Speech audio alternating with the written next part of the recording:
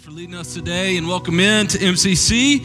Thankful to have you guys with us. Hey, if you have a Bible, I'd invite you to go grab it. Turn to Hebrews. Man, I don't know. We got to go there next. Hebrews chapter 12. That's where we're going to be hanging out today. While you're turning there, I want to just remind you guys, we have this event coming up next Sunday called Connecting Point. It's for anybody who's somewhat new to MCC, kind of new over the course of the winter. It's going to be an event where we just gather together, help you get connected to us as a church, catering Olive Garden to it. So while you're here, your family. So text breadsticks to that number right there. We'll get you signed up. We'll get your kids in there. We got childcare and all that fun stuff for them. It'll be good. All right, if you don't have your Bible, no worries. We're going to really just hone in on one verse. We're going to have a lot of it there, but I want to read you some of the context around it. So if you got a Bible, Hebrews chapter 12, we're going to start at verse 7. I'm going to take you down to verse 13. This is the word of God. It is for discipline that you have to endure. God is treating you as sons, for what son is there whom the Father does not discipline? If you're left without discipline, in which all have participated, then you are illegitimate children and not sons. Besides this, we've had earthly fathers who disciplined us, and we respected them. Shall we not much more be subject to the Father of spirits and live? For they disciplined us for a short time, as it seemed best to them, but he disciplines us for our good, that we may share in his holiness. For the moment, all discipline seems painful rather than pleasant, but later it yields a peaceful fruit of righteousness to those who have been trained by it. Therefore, lift up your drooping hands and strengthen your weak knees and make straight paths for your feet, so that what is lame may not be put out of joint, but be healed. Let's pray together. Father God, I thank you for today, a heavy day, but a good day. I thank you for a day like this where, God, I can come together with my blood family and my faith family and preach this word. Father, I know that you have brought everybody here for a purpose and a reason, that you are a God who ordains and knows exactly what, down to the elemental level, we should be doing at any given moment, and it is no accident that we are here today to be able to hear from you. So, Father, I pray that you would take my words, you would take my mouth, and you would speak through me, that I would begin to fade more and more to the background, and somebody who is desperate to hear from their heavenly Father today would begin to be able to hear from him in a way they may never have before. I love you, Jesus. I thank you for saving a wretch like me so that I could do something so heavy as this today. In your name, amen. So over the course of these past few weeks of going through the book of Hebrews, one of the things I've been realizing is, it is hard to move on past some stuff, and it is just so tempting to wring out and retch out all the stuff that is in some of these passages. And today what I really want to do is just lean into verse 13 with you guys. It was one that I know we tapped on a little bit last week, but I just could not move past this idea of the path. I'll show you the verse. We're going to lean into it heavily here today. Make straight paths for your feet so that what is lame may not be put out of joint, but rather be healed. There's a lot of truth in this. I want to try to lean into it with you guys. I'm not normally the type of guy who gives my sermons titles, and I definitely don't give you outlines. I just kind of word vomit all over you guys, and then we cry and we go home. And today is hopefully going to be a little bit different than that, but I actually have a title. Today's title would be The Principle of the Path, and the things that we're going to lean into today is the purpose of the path, the pain of the path, and then the prize of the path. We're going to start right there at the purpose of this path first. Let's see if we can kind of get some clues as to what it's actually talking about here. He says, make straight paths for your feet so that what is lame may not be put out of joint, but rather it would be healed. Now, what I want to talk to you about when I come to this is this truth and reality that for everybody in the room, we're all headed somewhere. We're all going in some sort of direction. And we know this to be true, that it is not your intentions that determines your direction or even your destination, but it's actually your decisions that determine your direction and your destination. You know this, like if you want to go to Disneyland, you've got to get on I-75 what? So you can have the best intentions to go to Disneyland, but if you get on I-75 north, you're not going to get there. That's why the phrase that most of us can probably quote here is true. The road to hell is paved with what? Good intentions. So it doesn't really matter what we're intending to do. It actually determines where we're going by what we decide to do and where we go. So the question, kind of a big question I want to ask you today is, do you like where your decisions are leading you? Your life and the sum collection of decisions you make, whether they're decisions with your money, decisions with your time, decisions in your relationships. Do you like where your decisions are leading you? Or are you kind of clouded and confused and thinking that your intentions are leading you? Because some of we got a lot of good intentions. There's a lot of good intentions in the room. But intentions don't really get us anywhere. Decisions do. We're all on a path to something. Maybe today you feel like you're on a path, you're trying to at least, to be on a path to more money. Maybe on a path to retirement, a path to a relational healing, a path to pleasure, a path to security. But what if, this is the big what if we're really not supposed to look at life as it's just this path to something? What if the real hope and the real purpose of a life is not a path to something, but actually a path to someone? Jesus talked about this idea and this reality of life being actually at its best when it's not a path to lead to something, but actually to someone, when he said these words in John 14:6. He said, I am the way. That's his way of saying, I am this path. I am the way, the truth, and the life. And no one comes to the Father except through me. It's Jesus' way of saying, the place you really want to be is coming to this reality that you were created by a higher power, that you were created by a loving, caring, kind Heavenly Father. And the only way to get to him is going my path. I am the way.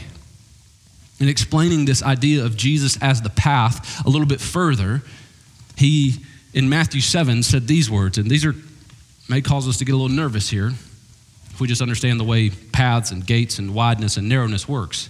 He says, enter in the narrow gate, for the gate is wide and the way, the path, is easy that leads to destruction. That's bad. We don't want that.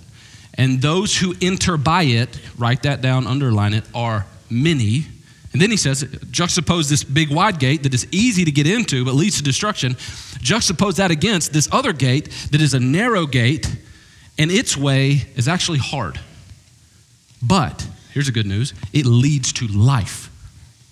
And those who find it, here's some more interesting news that should be a little bit alarming. It's few. So if this verse is true, we got to take the two realities that maybe you can deduce from this passage. There is this big, open, broad way, and it leads to destruction, but it's easy. And then there's this narrow way. And this narrow way is harder, but it is the actual way that leads to life. It's the way that leads to peace. It's the way that leads to forgiveness. It's the way that leads to real joy, real satisfaction. But then he says something scary there. He says, this way is only found by a few. And the question we got to look ourselves in the mirror and ask is, am I one of the few? Because if this verse is true, here's a scary truth. More people will not find this narrow path than will find it. I know I can't remember any funeral I've been to, and even ones I had to preach at, where they were like, well, we all love Billy, but he's burning in hell. I haven't been to that one yet, you know? Like, I haven't caught that one where they were like, for sure, I know what path he was on, and he was on that broad one, like, for sure. No matter how, hell blazing of the person they were when they were on earth, man, we get to their funeral and they're like, they're in heaven, they're just looking down on us. Like, that's how we are. But if this is true, what this means is there's only a few. And again, the question is, am I one of the few who have found that path? And talking about this path again, he says, make straight paths for your feet. And when we come to this, here's the truth. What he's talking about here is not this reality that is really like every other world religion. Every other world religion says, you do good, you live a moral life, you treat people nicely, you help old ladies cross the road, you be a little bit generous with your money. If you do good things, then at the end of your life, you'll see God. That's every other major world religion. And it's tempting to even come to this passage and go, okay, well, if I make my path straight, well, then I get healing. Well, that sounds like Jesus. I guess that's why that goes. But the truth of this passage is not saying, make a straight path to Jesus and just find the right things to do. And if you do it really good at the end of your life, then you'll see Jesus. That's every other world religion. Our religion is not do good and then maybe you'll get to God. Our religion, our faith is you can never do good enough. You could never be who you needed to be. You could never make a path to God. You at best are running on a treadmill, spinning tires in the mud. There's no way you can get to this God, which is why this God came to us. That's the incarnation. That's Christ with us. That's Emmanuel. And this God comes to us, and what he does is he makes that path from divinity to humanity. Now, this verse can kind of be a little bit confusing then, because it goes, well, I got to make a path. I have to make this straight path. But what you have to understand here is the difference between, I'm going to give you two kind of 50-cent Christian words, justification and sanctification. Here's how I would maybe try to explain it to you. The path to justification has already been paved. It's been paved by the blood of Jesus. I would add that into there. The path to justification has been paved so you can walk the path of sanctification.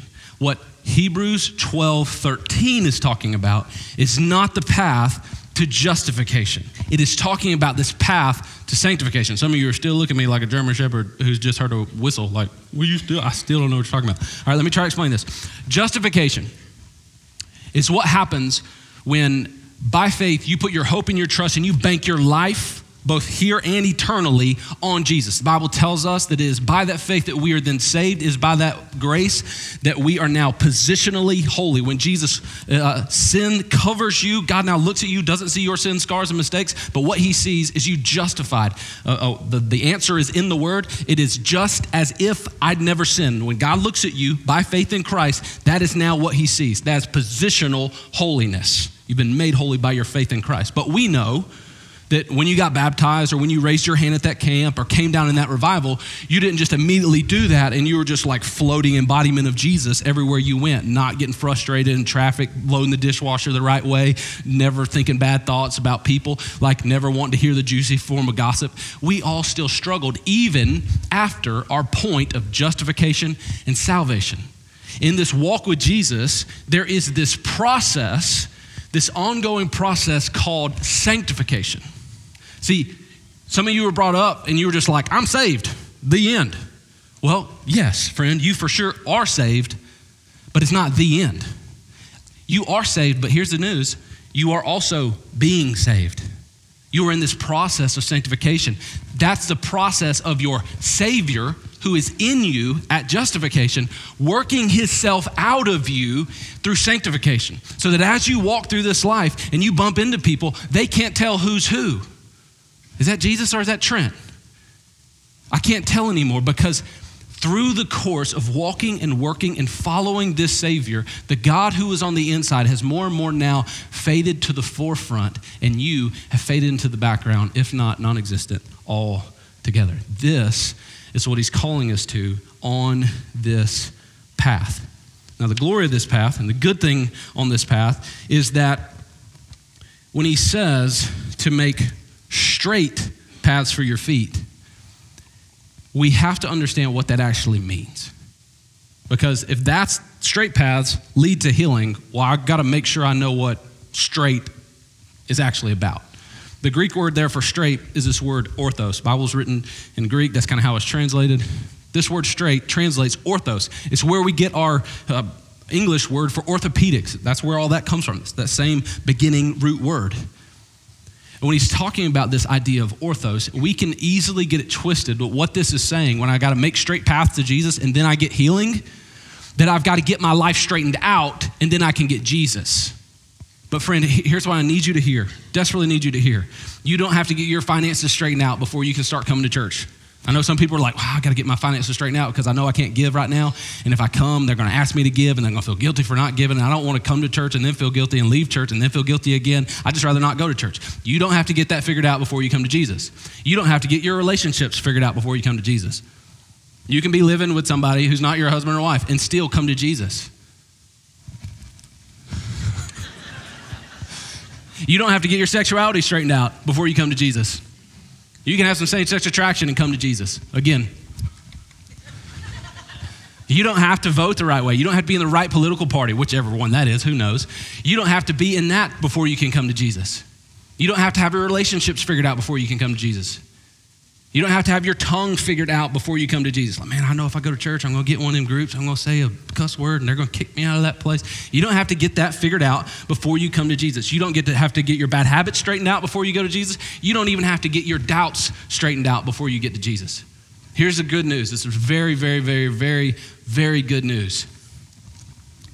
You don't have to get straight with Jesus before you go straight to Jesus. Just go straight to Jesus. The good news is that's what he does.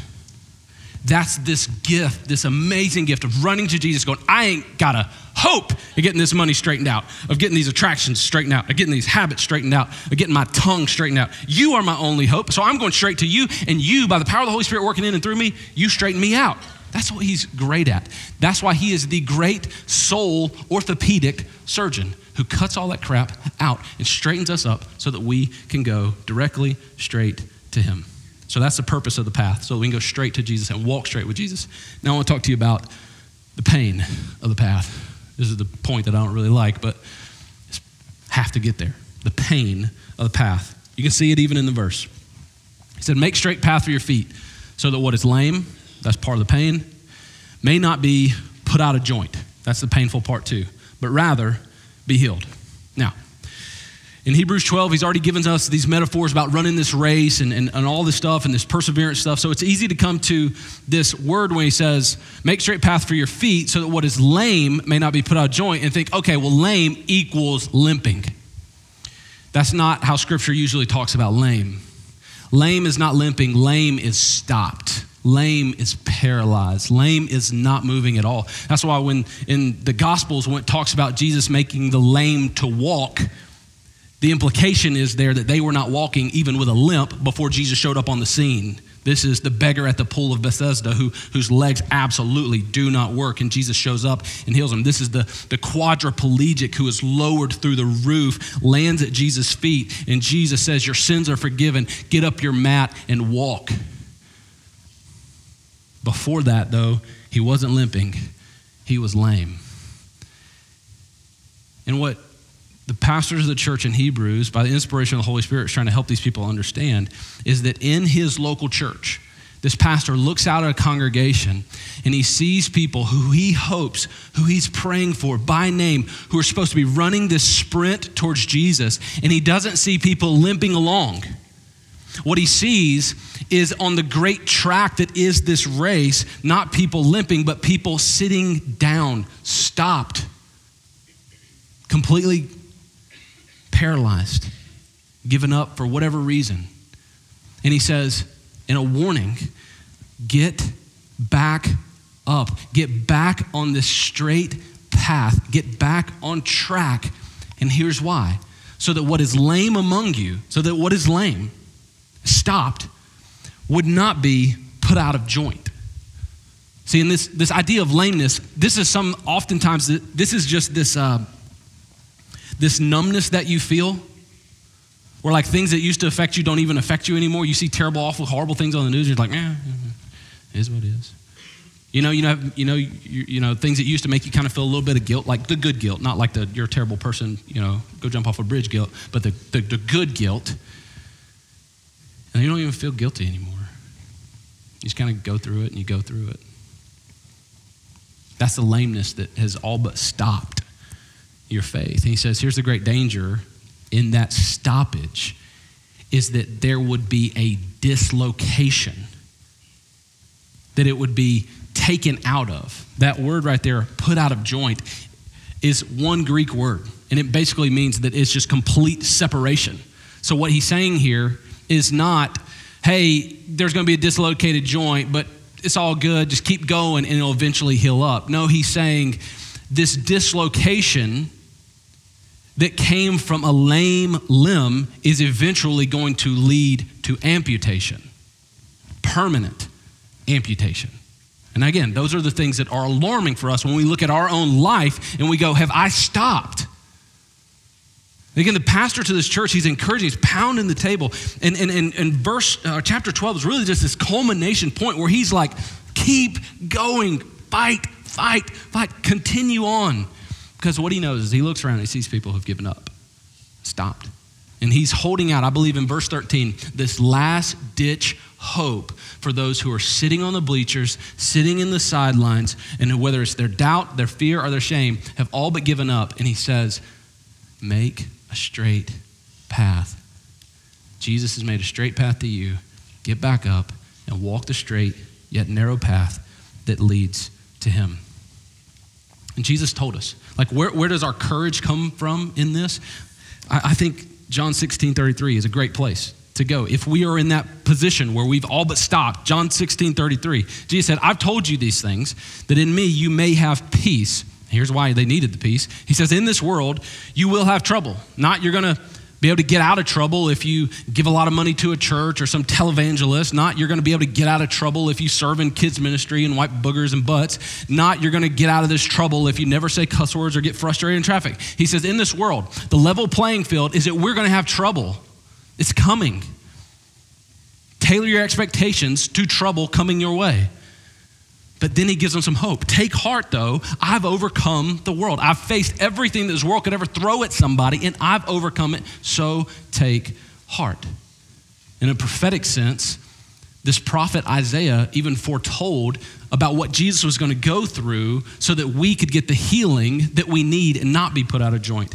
He said this in a prophetic way. This is written hundreds of years before Jesus ever shows up in a manger in Bethlehem. This is Isaiah, a prophet in the Old Testament, prophesying about what Jesus would come and do in the Gospels. He says, he was pierced for our transgressions. He was crushed for our iniquities. The punishment that brought us peace was on him, and by his wounds we are healed. What this pastor is trying to explain, and he says this a little bit earlier in chapter 12, he says, for the joy set before him, Jesus endured the cross. What he's saying there is in Jesus' pain, what he was doing as he's going through the excruciating pain of the cross is he's actually looking down the corridor of history and seeing you.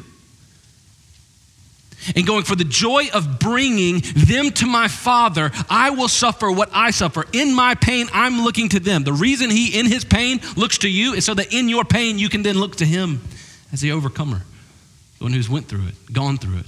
And here's the great news, we'll go through it with you.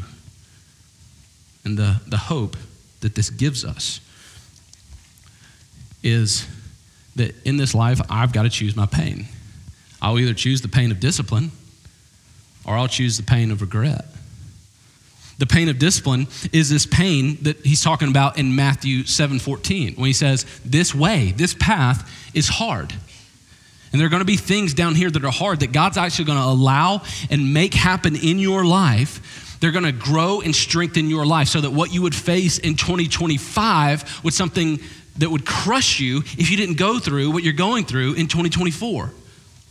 So I can either choose this pain of discipline or I can choose this pain of regret. This pain of regret that says, okay, while I was down here, I just played it safe. When I was down here, I didn't want to ruffle any feathers. When I was down here, I just chose comfort. I chased money. I compromised. And what he says is there's going to come a time when the lameness and the numbness that you felt is undeniable because the amputation from you, from the body of Christ, is going to happen. And that should be, again, a giant wake-up call. Now, the hope is that nobody in this room would have to suffer the pain of dislocation and the pain of amputation. And here's why that's such a big hope and why I think it's actually something we can lean towards and look forward. And it's found in being able to see what actually happened to Jesus. If you got a Bible, I'm going to invite you to go to the book of Psalms, right in the middle of your Bible. I'm going to show it on the screen too, but I want you to be able to see maybe even the whole one and go back and read it through the week. Psalm 22. Psalm 22 is actually a Bible verse that is very prophetic in sense. David is the one who wrote this psalm, but Psalm 22 was a passage of scripture that Jesus, while he was on the cross, actually quotes to show people there, even from the cross, as he's suffocating on his own blood, and it's excruciating even to get words out. Jesus makes a point to push up off the cross and yell out these words in Aramaic, Eloi, Eloi, lama sabachthani, which means, my God, why have you forsaken me? Which, again, hopefully by now, you're at Psalm 22. If you go there, look at the first lines of Psalm 22. My God, why have you forsaken me? Why are you so far from saving me from the words of my groaning? Verse 2, Oh my God, I cry by day, but you do not answer. And by night I find no rest. Jump down to verse 6. But I am a worm, not a man, scorned by mankind and despised by the people. Verse 7, all who see me mock me and make their mouths at me and wag their heads. Verse 8, he trusts in the Lord, let him deliver him. He's like basically quoting the unrepentant thief on the cross. Just happens to be 2,000 or so, or a few hundred years before the thief actually said it. Let him rescue him, for he delights in him. Now I want you to go to verse 14. I am poured out like water, and all my bones are out of joint, and my heart is like wax melted within my breast. It's as if the pastor to this Hebrew church, as he's writing to them, is writing Hebrews 12:13 with Psalm 22:14 in his mind. He's saying, I would hate it. It would be terrible and awful if any of you who are lame right now were disjointed, were dislocated from this body of Christ. And the main reason that would be absolutely terrible is because Jesus suffered this dislocation. All of his bones were put out of joint there as he's lifted upon that cross. He went and was dislocated so that you would never have to be.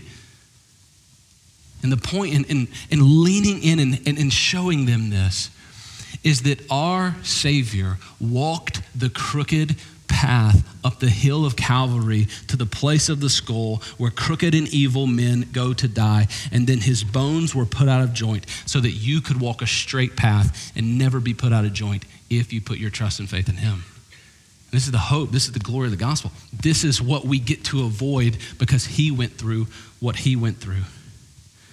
Now, I want to talk to you about the prize of the path, because it is what is, thank God, on the other side of the pain. The prize of the path. You see it even in the verse. He says, make straight paths for your feet so that what is lame may not be put out of joint, but rather be healed. This healing is the prize. And the healing is not just in that we get healed and all the things that we went through down here finally make this place where we go, oh, no, I see how all that worked together for God's good. No, the healing is not just in the fact that he's going to work all things together for the good of those who love him, but the healing is knowing that the healer is with you right now. He's in you. He's working through you. There's a passage in the book of 1 Corinthians that I think talks a lot about this prize. Paul is writing this. He's an apostle to the church, and he says, don't you guys know that in a race, all the runners run, but only one receives the prize? So he's saying, okay, we get that. So run that you may actually obtain it. Every athlete exercises self-control in all things. He's talking about just the discipline that you go through to do that. They do it to receive a perishable wreath or perishable crown. But he's saying we do that to get one that is everlasting, that's imperishable. And so he says, okay, here's what we do because of that. Here's what I'm going to do. I'm not going to run aimlessly. I'm not going to box as somebody just fighting the air. But I discipline my body and I keep it under control, lest after preaching to others, I myself would be disqualified. I believe that some of the point that he's trying to make here is that this prize that we are after is one that Jesus has given us. But as we go through this, there is going to be this inevitable thing that is discipline and pain. And if you're here and you're hurting, Hebrews 12 is the best place in the world to get a theology and an understanding of why God lets bad things happen to people. Now notice, I didn't say good people.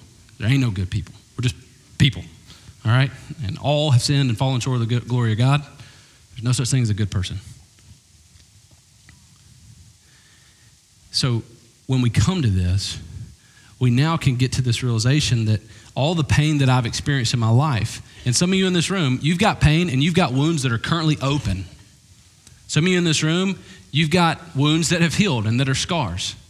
Hopefully, by the grace of God, some of you who have wounds that still feel like they're bleeding in this room, they will eventually become scars that you can tell stories about that actually are wounds that Jesus turns into a weapon. But here's the beautiful thing about wounds. Here's the beautiful thing about scars. When you cross over and you enter into the kingdom of God, the kingdom of heaven, there's only going to be one person in that group who still has scars. I believe our scars aren't going to transfer.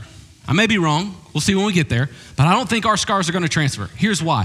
Our scars down here, whether they're emotional, mental, or physical scars based off of what we went through down here, our scars point to the brokenness and the fallenness and the sinfulness of human beings. His scars point to the exact opposite. Jesus' scars point to redemption, and they point to healing.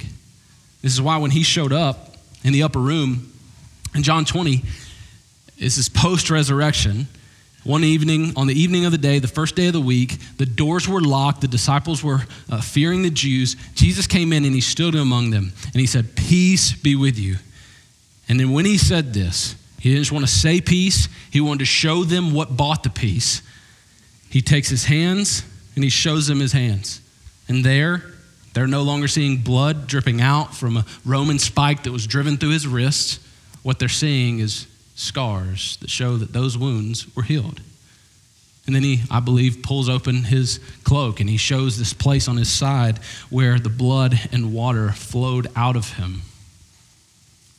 And if you ask me, well, why in the world does Jesus keep these scars?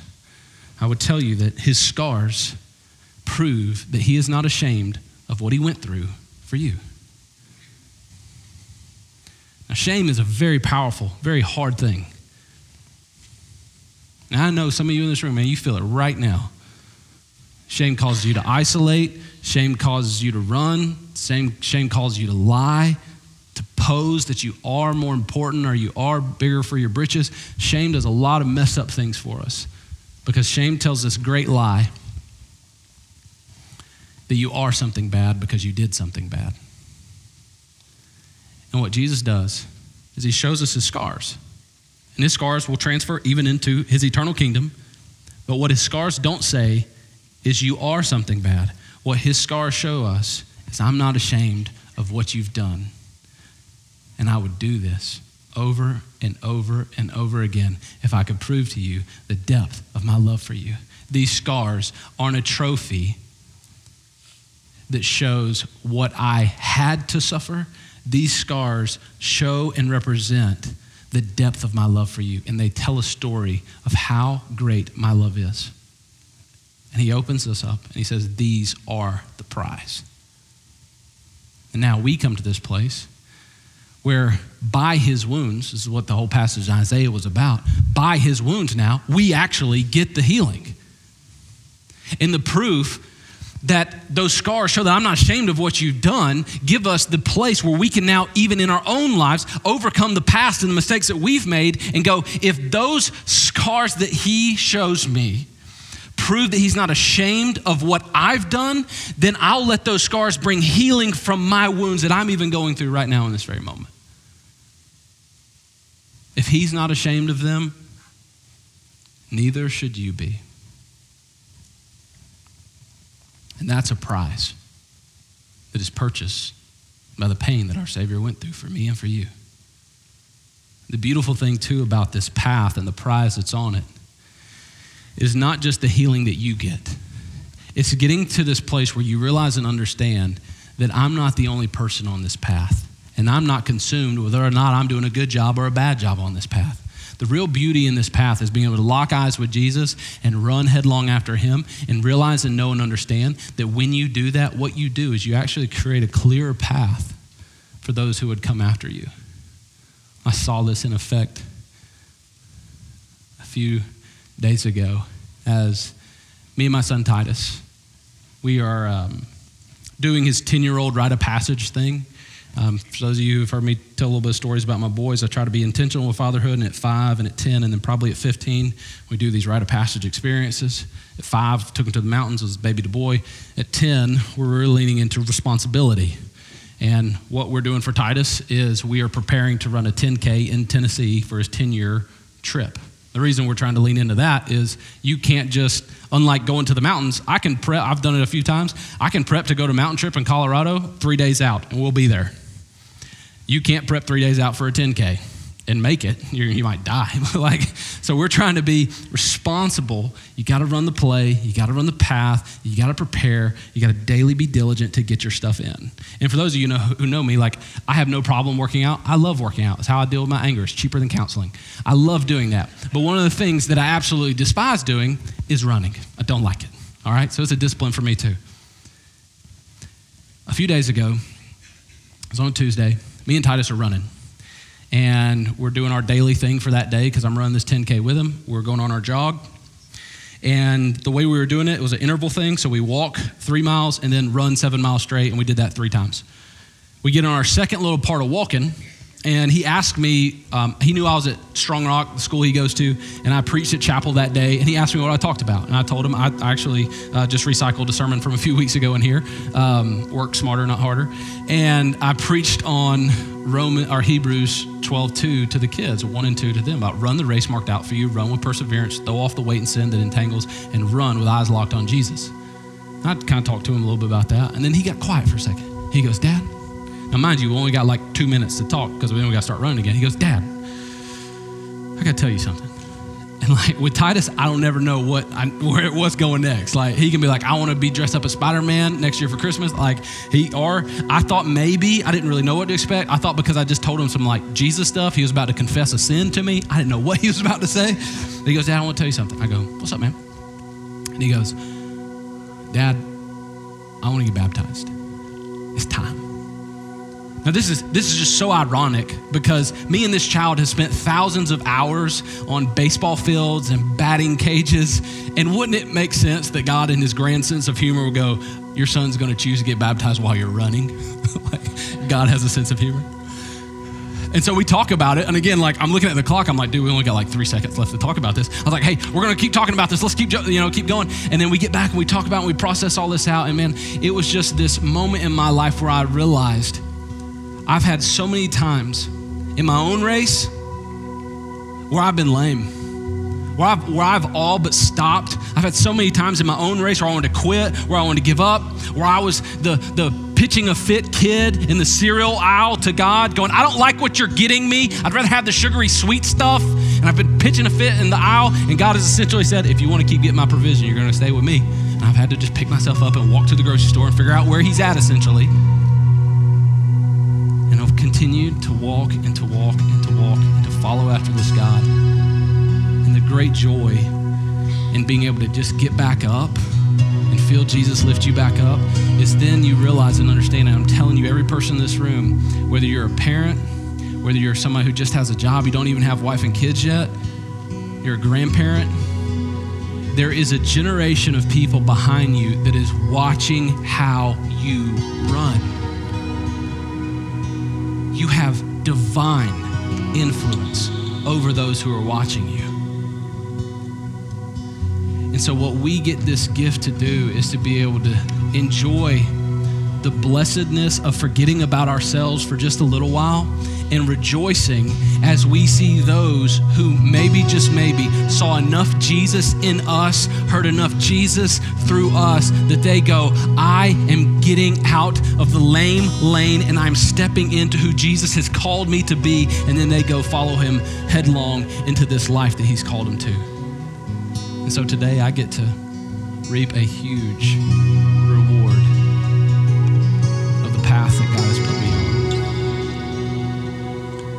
And friends, I pray as you walk and you follow him too, you get to reap the rewards of the path too.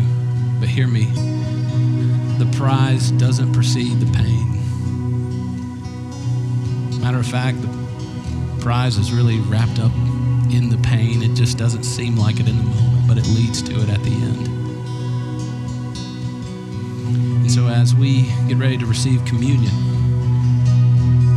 what this cup and what this wafer represents is the path to the prize. And the great prize is now that you can taste and see that he is good. The path and the prize is now that you can come to this place where you go, this is what's been done for me. And it's finished. And in this hands, I hold this juice that represents and is symbolic of the one who earned these scars to prove to me that he's not ashamed of what he was willing to do for me. So as you commune with him today, I pray that you, just for a second, breathe in and breathe out. Take the eyes off of the pain that you're feeling for just a moment and see what he went through. Not to just be this grand goal that I wish I could do it like you, but see what he went through and then know that he's in you. That's why we don't just look at communion, we eat it. It's in us. He's in us. And we're in him. Let's pray. Father God, we thank you for your love and glory. Thank you for the grace that is tangible in this room. As we take this communion, as we take this body broken and this blood poured out, I pray that, Jesus, we know that it is by your wounds we are healed. And then even in the midst of our wounds, you're bringing healing. And not just healing for us, amazingly, but even healing for those who would come after us. We love you, Jesus. I love you, Jesus. Be with us now as we speak to you in the quiet moments we have.